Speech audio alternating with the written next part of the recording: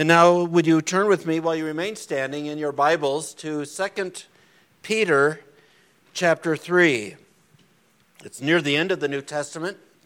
2 Peter chapter 3.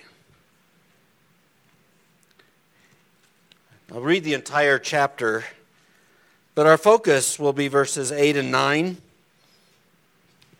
But to see those verses in context, let's hear now the Word of God, the entire chapter, 2 Peter chapter 3. This is now the second letter that I am writing to you, beloved. In both of them I am stirring up your sincere mind by way of reminder, that you should remember the predictions of the holy prophets and the commandments of the Lord and Savior through your apostles, knowing this, first of all, that scoffers will come in the last days with scoffing, following their own sinful desires. They will say, "Where is the promise of his coming?" For ever since the fathers fell asleep, all things are continuing as they were from the beginning of creation. For they deliberately overlooked this fact, that the heavens existed long ago, and the earth was formed out of water and through water by the word of God, and that by means of these, the world that then existed was deluged with water and perished. But by the same word, the heavens and the earth that now exist are stored up for fire, being kept until the day of judgment and destruction of the ungodly. But do not overlook this one fact, beloved, that with the Lord, one day is as 1,000 years, and 1,000 years as one day. The Lord is not slow to fulfill his promises, as some count slowness, but is patient toward you, not wishing that any should perish, but that all should reach repentance. But the day of the Lord will come like a thief, and then the heavens will pass away with a roar, and the heavenly bodies will be burned up and dissolved, and the earth and the works that are done in it will be exposed. Since all these things are thus to be dissolved, what sort of people ought you to be in lives of holiness and godliness, waiting for and hastening the coming of the day of God, because of which the heavens will be set on fire and dissolved, and the heavenly bodies will melt as they burn? But according to his promise, we are waiting for new heavens and a new earth in which righteousness dwells. Therefore, beloved, since you are waiting for these, be diligent to be found by him without spot or blemish and at peace.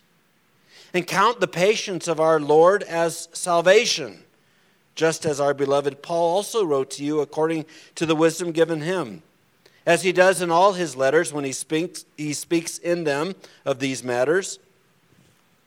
There are some things in them that are hard to understand, which the ignorant and unstable twist to their own destruction, as they do the other scriptures.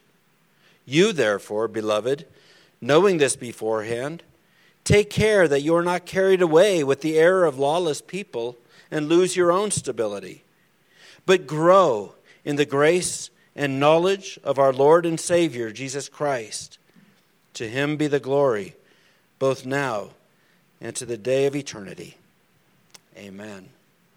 Let's pray. Father, speak to us, we pray. Give us ears to hear. And we ask, Heavenly Father, that we would understand, and that in understanding we may have hope, and that we would heed, Lord, your word. We pray that upon hearing we may be changed, and that you would draw us to yourself and sanctify us by your word and spirit. For we ask this in Jesus' name. Amen. You may be seated.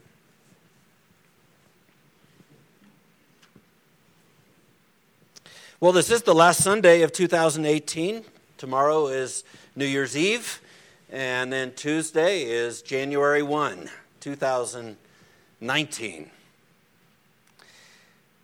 And if you're like me, which I imagine in many ways we are alike, our minds are turned to the passage of time, inevitably. You know, every day, of course, the sun rises and sets, and there's a new day that goes, but we have seasons and years that pass. And we are at that point where there's a turning, there's a new year that is beginning, and that naturally causes us to think about the passage of time. And thinking about that, I thought this is a very wonderful passage then for us to consider this morning, 2 Peter chapter 3. When we look over the past year of 2018, with many things, as I had already mentioned in our pastoral prayer, congregational prayer, the blessings that we have received from God's hand. But there's also things, I'm sure, that you and I recognize in our culture and in our society that are very concerning and, that are negative. And we might be tempted when we look in this world to say, where is God? Has God forgotten? That's, the psalmist said that. Has God forgotten? 2 Peter, actually, this passage describes two kinds of people that are in that situation. One are those who scoff, the scoffers. I trust we don't have those here. But they are those who would say, nothing's changed. Everything, it's always been what it's always been. God is not involved in any, if there is a God, He's not involved in this world and in what is taking place in this world, and they're just scoffing. But then there are others who might be you, who we believe in God, we trust in God, and yet we see this world and say, Lord, where are you?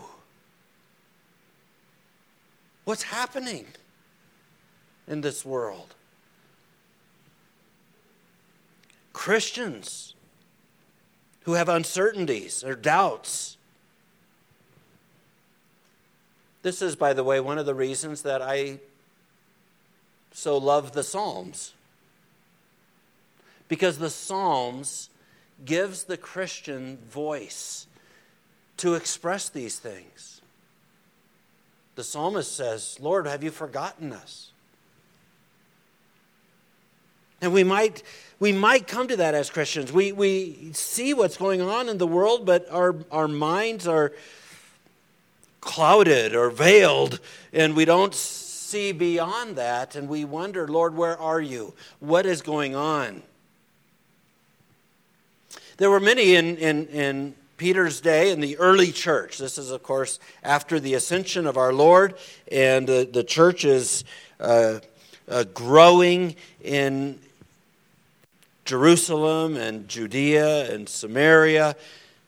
And there were many who believed that the return of Jesus Christ would be in their generation.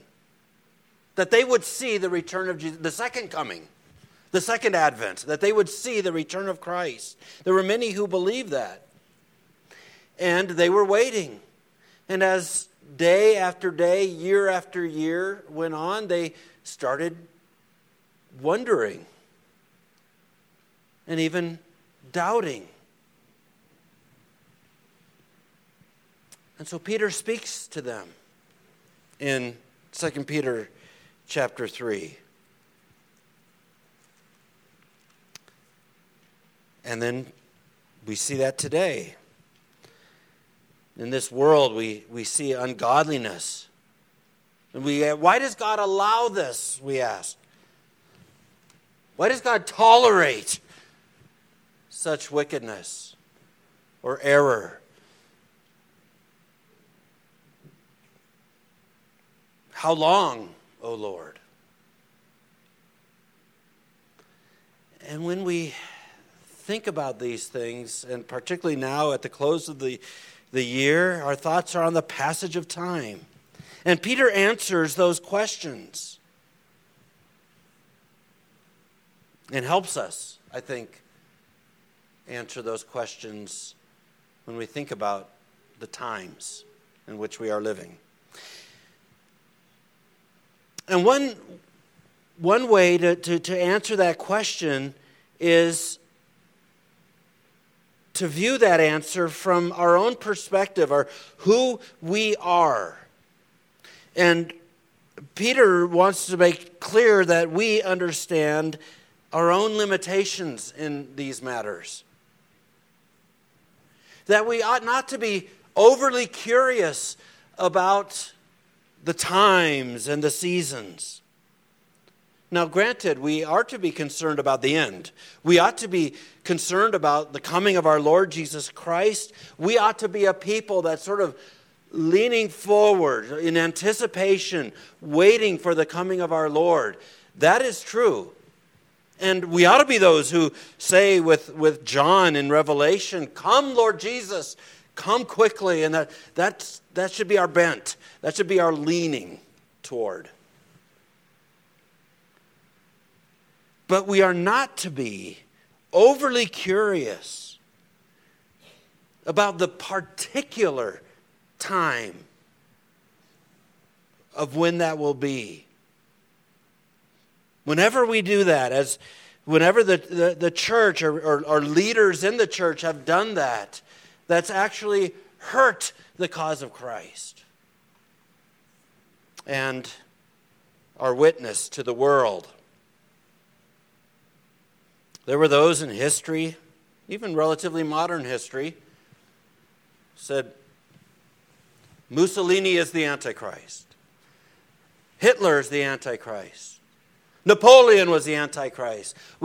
All of those have been stated, has been said by people in the church. They're pointing to the prophecies of Scripture of the end times, where there will be an Antichrist, and they're saying, "Oh, now must be the time because Hitler is here." There have been others who have used the Scriptures, or better to say, abused the Scriptures to predict specific dates of the coming of Jesus Christ. Many of you are familiar with Harold Camping,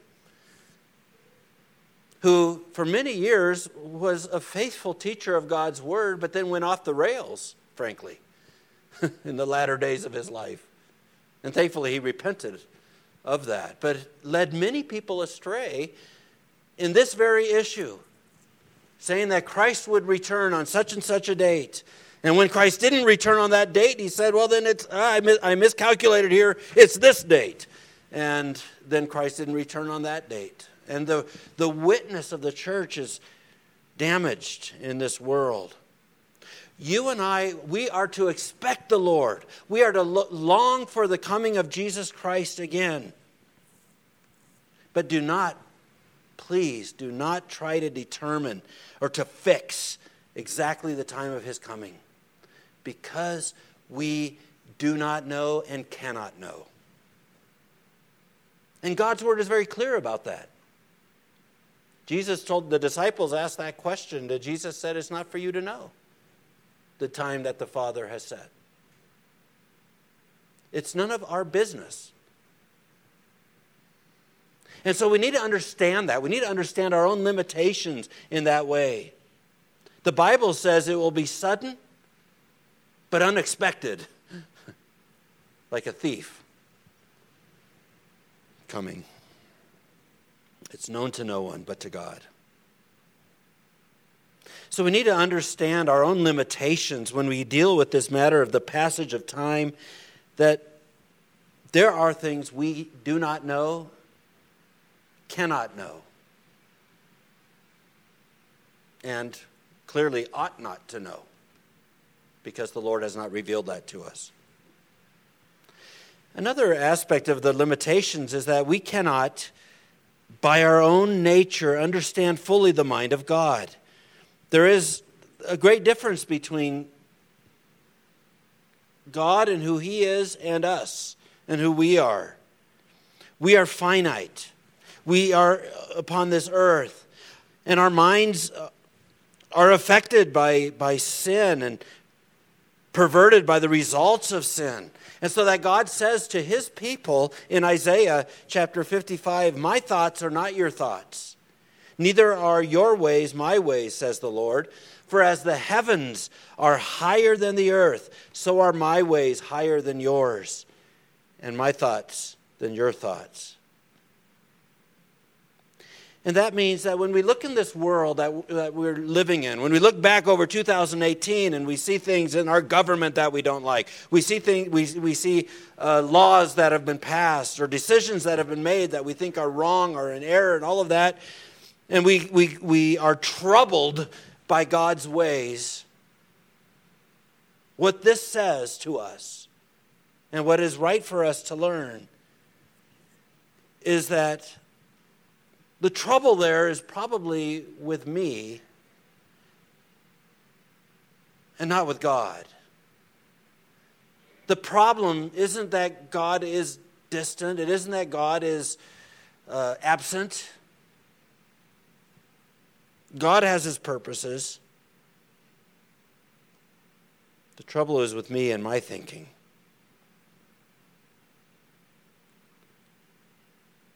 And that takes a certain humility, doesn't it? It takes a certain humility. Lord, I don't understand what you're doing. It's hard for me to figure this out, why you have let this happen. But your ways are higher than mine. Your thoughts are higher than mine.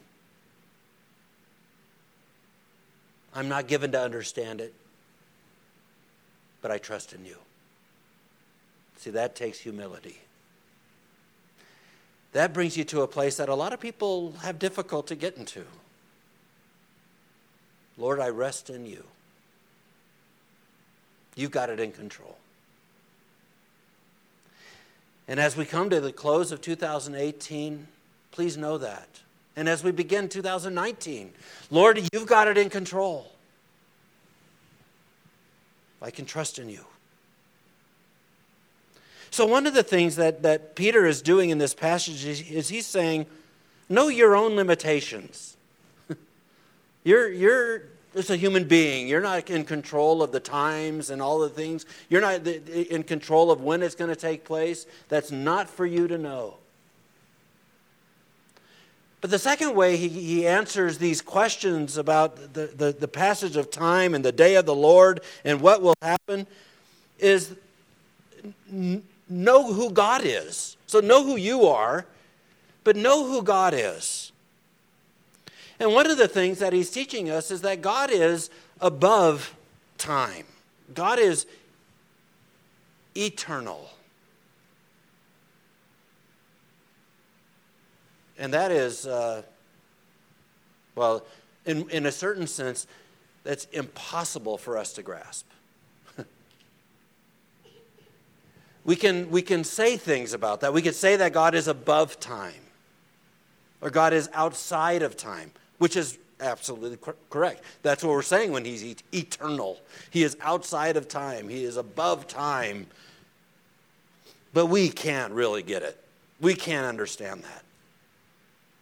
Ever since we were conceived and born, we know time. Time is what we swim in. Time is who where we live. Time is the atmosphere in which we exist.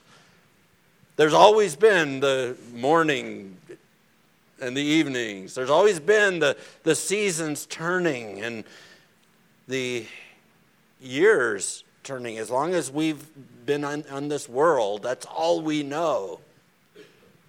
We have our watches or our cell phones that tell us exactly what time it is in this particular day and the date of this particular day and all of that. We are very much in time, whereas God is outside of that. And we can't fathom that. But the way that Peter brings this out, he is saying, for God, 1,000 years is as a day, and a day is as 1,000 years. And what he's saying is, how we think of time, God is just not even there. That's not the eternal being. God is eternal, outside of the realm of time. And He is the creator of it. And therefore, God acts in time. He does act in time. He started the process of time, created the sun and the moon and stars for their seasons, and He continues to control that. And God is working out a definite plan and purpose in time, and continues to see that plan worked out and fulfilled. And when God intervenes into this world, it's not according to dates and to clocks and calendars. That's where we like to think that way. It's interesting, when you read Scripture, it is almost always a matter of moral conditions. Where you look at the moral condition of the world that God intervenes.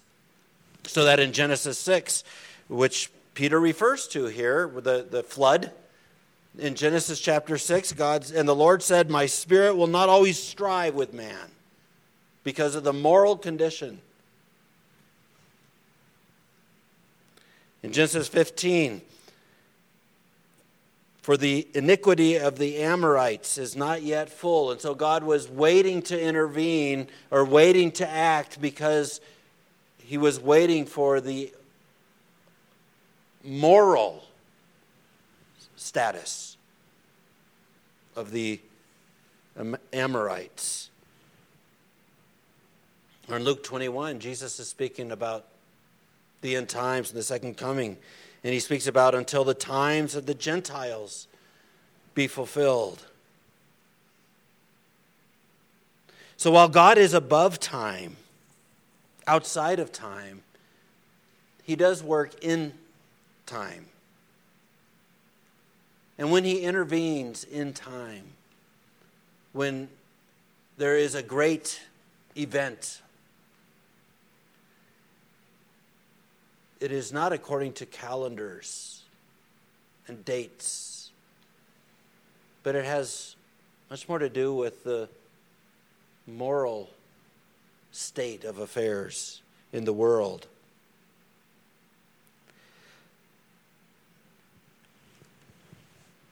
And what Peter wants to teach us is that God is righteous. He is not slack.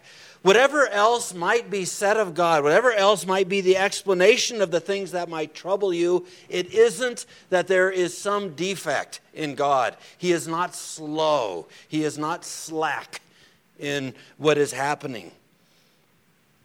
There's nothing unworthy in the character of God. God is not unconcerned with what is taking place, or what has taken place in the world, or what will take place. And we are to comfort ourselves with this knowledge. We might be called to suffer. And I think that will be happening more and more in the United States of America, or in North America, that Christians will be more and more called upon to suffer for their profession and be mocked. But God is righteous, and every ungodly person will have to answer for their every word. And those who are in Christ will hear the words, "Well done, you good and faithful servant." This is as sure as you're sitting here today.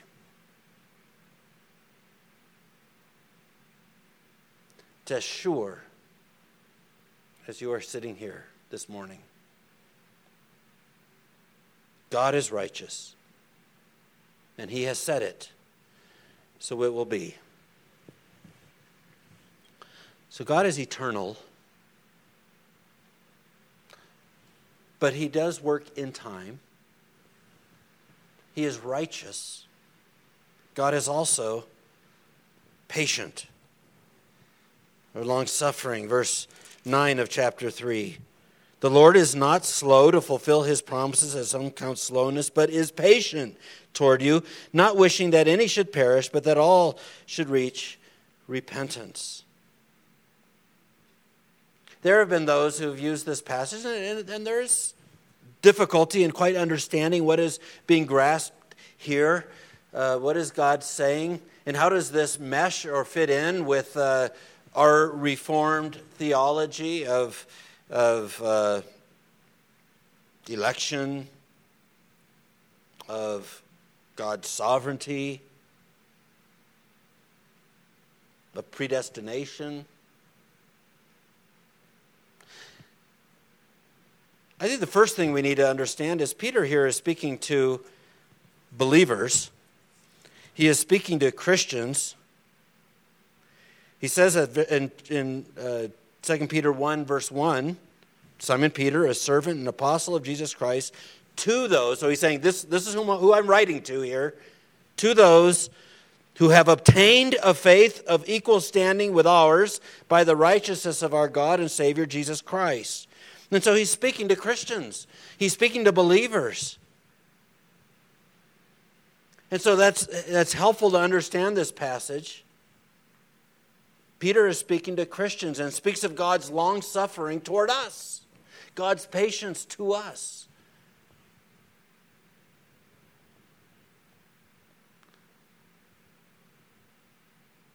But Peter's point is that at least part of the reason for the delay of Christ's coming, for the delay of the end, is God's patience, God's long-suffering.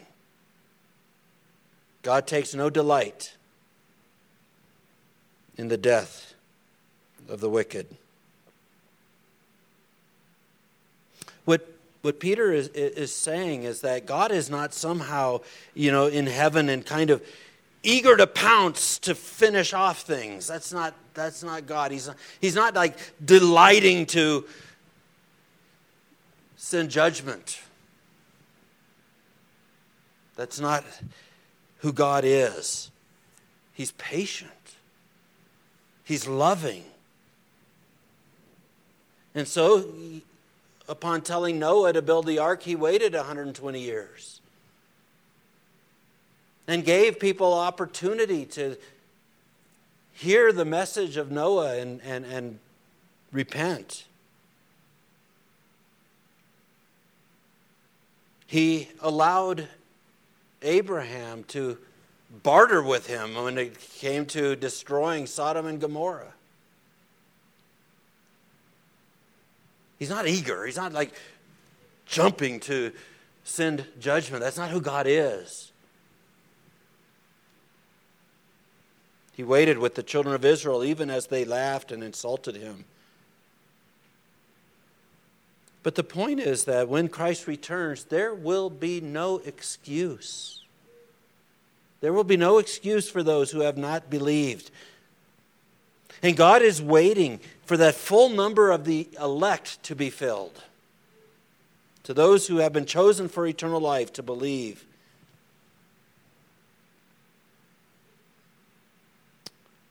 Well, since that is the case, and as we end this year and begin a new year, what does that mean for us, all of that?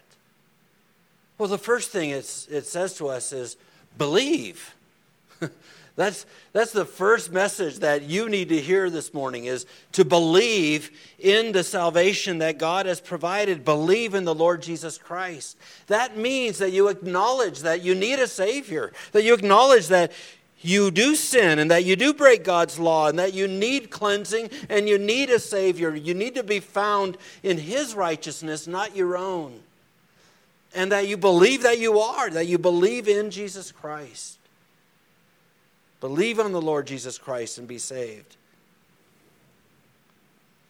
But verse 11 and verse 14 also bring out that we live in holiness.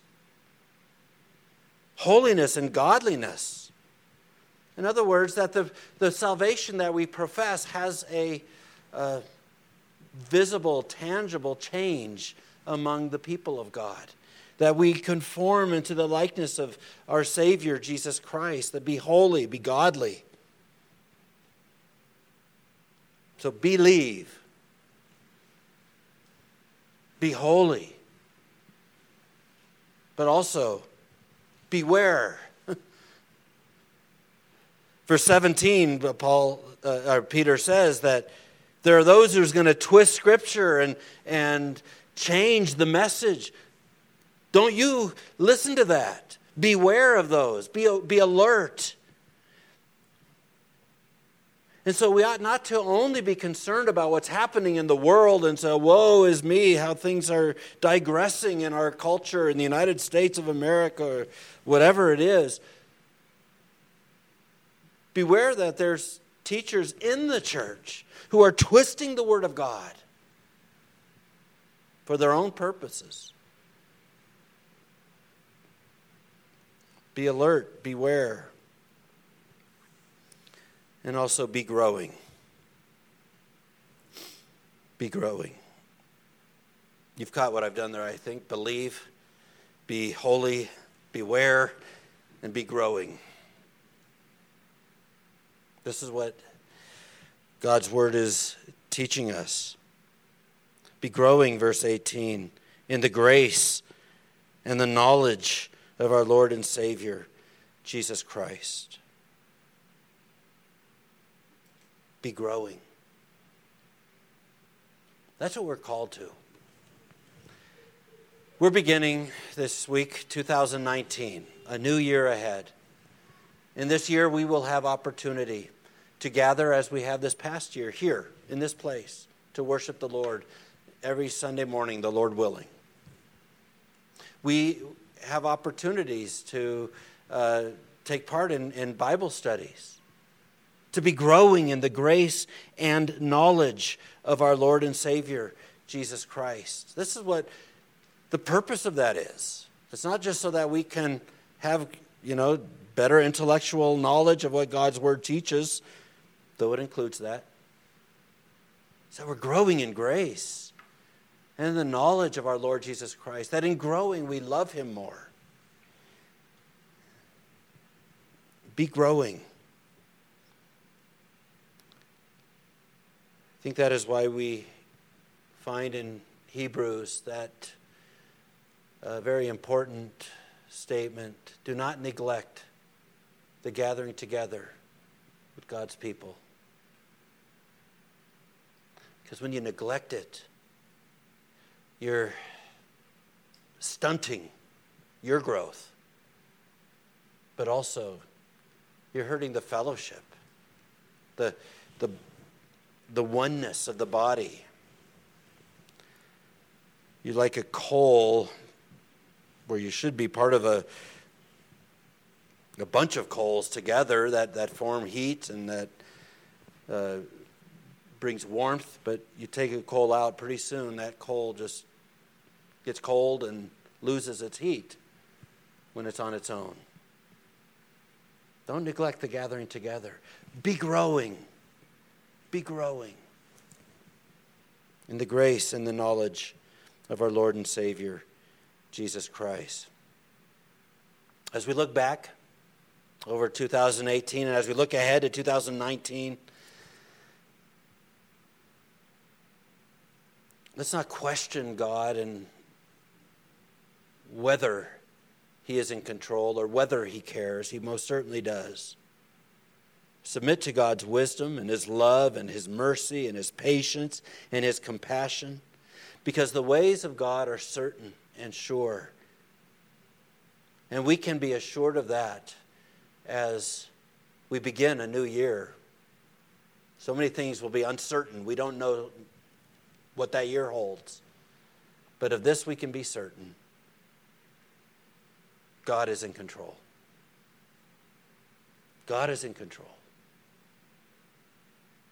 He has it in hand, and His purposes are good. Let's pray. Oh, Lord in heaven, we thank You for this message, that You are sovereign and You are good. There's nothing lacking, O Lord, in You. And as we consider the time and the passage of time, that You have it in control. We thank you, Lord, that you are just and righteous, and that you will bless for all eternity those who are in Christ Jesus. But also you will bring judgment and destruction on the ungodly, because you are just and righteous in all your ways. So, Lord, help each one of us to rest in that and to trust and submit to you. For we pray this in Jesus' name. Amen.